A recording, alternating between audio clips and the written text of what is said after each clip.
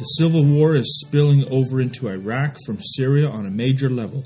The peace talks in Israel have come to an end as Abbas joined up with Hamas, and now the kidnapping of 3 Israeli teenagers in the hills near Hebron makes the Middle East about as hot as ever.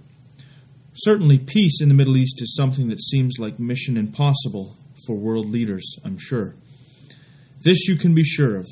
The events of this week are a huge blow to the United States, a country that has lost many lives and spent billions of dollars trying to fix Iraq.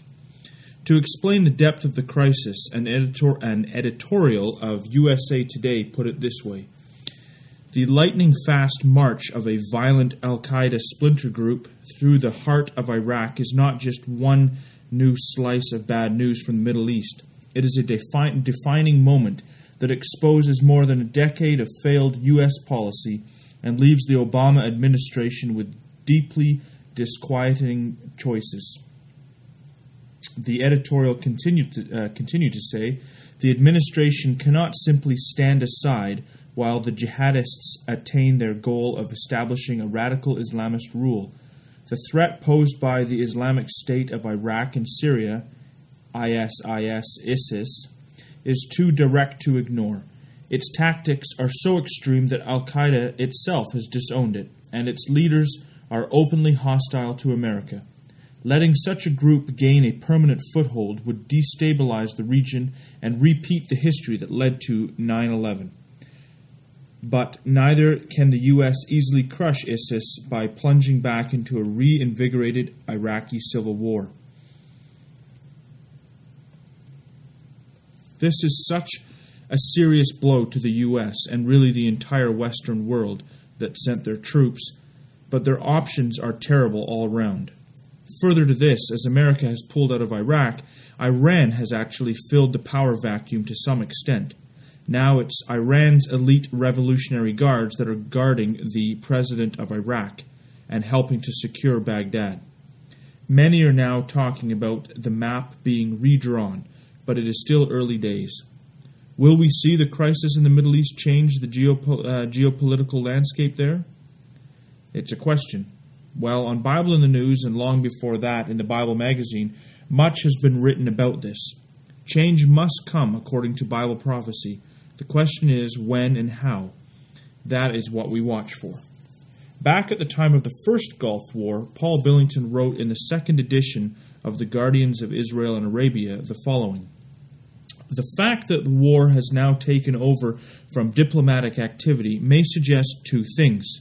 Firstly, that a major geopolitical upheaval in the area is now a distinct possibility, perhaps laying the basis for the north-south situation we have described.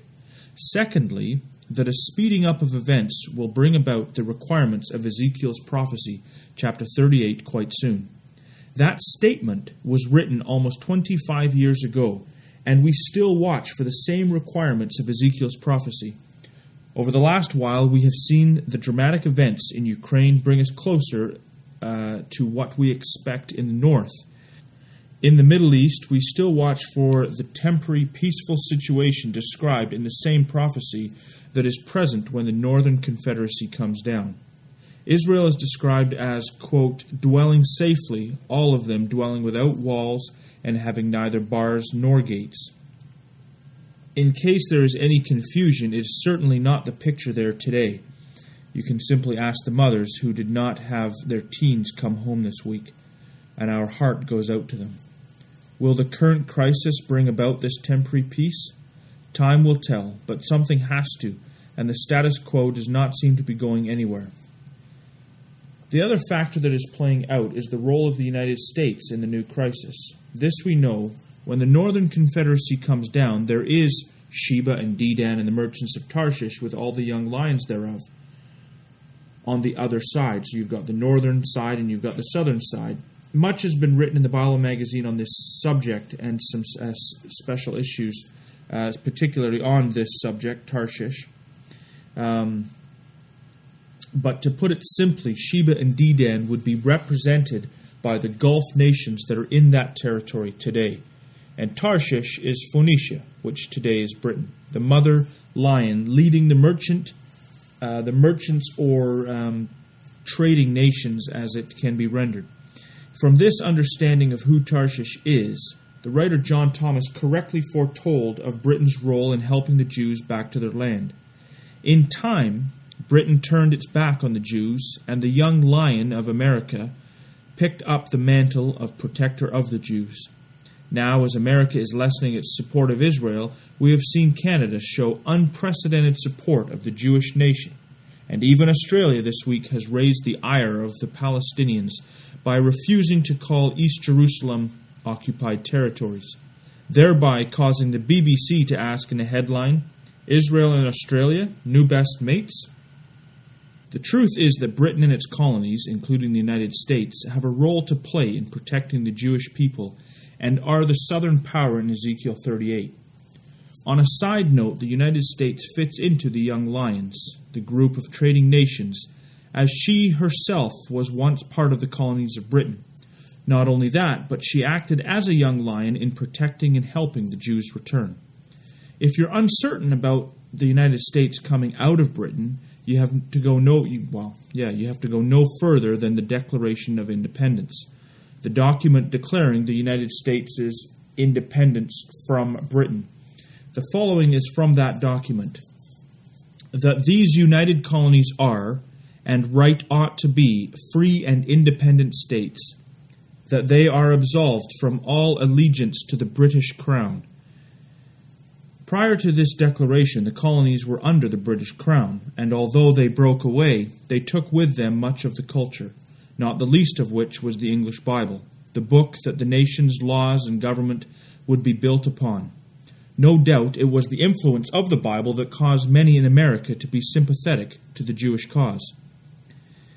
Being part of the southern power of Ezekiel 38 means that a full withdrawal from the Middle East is not on the cards for America. That said, it would not be surprising if Britain went back to the leading role, as she is the mother lion. It is interesting on this point that America was looking to wash her hands of Iraq, and is now quite likely being pulled back into the Middle East, at least on some level. At the time of the end, Britain and her English-speaking allies are in the southern Middle East.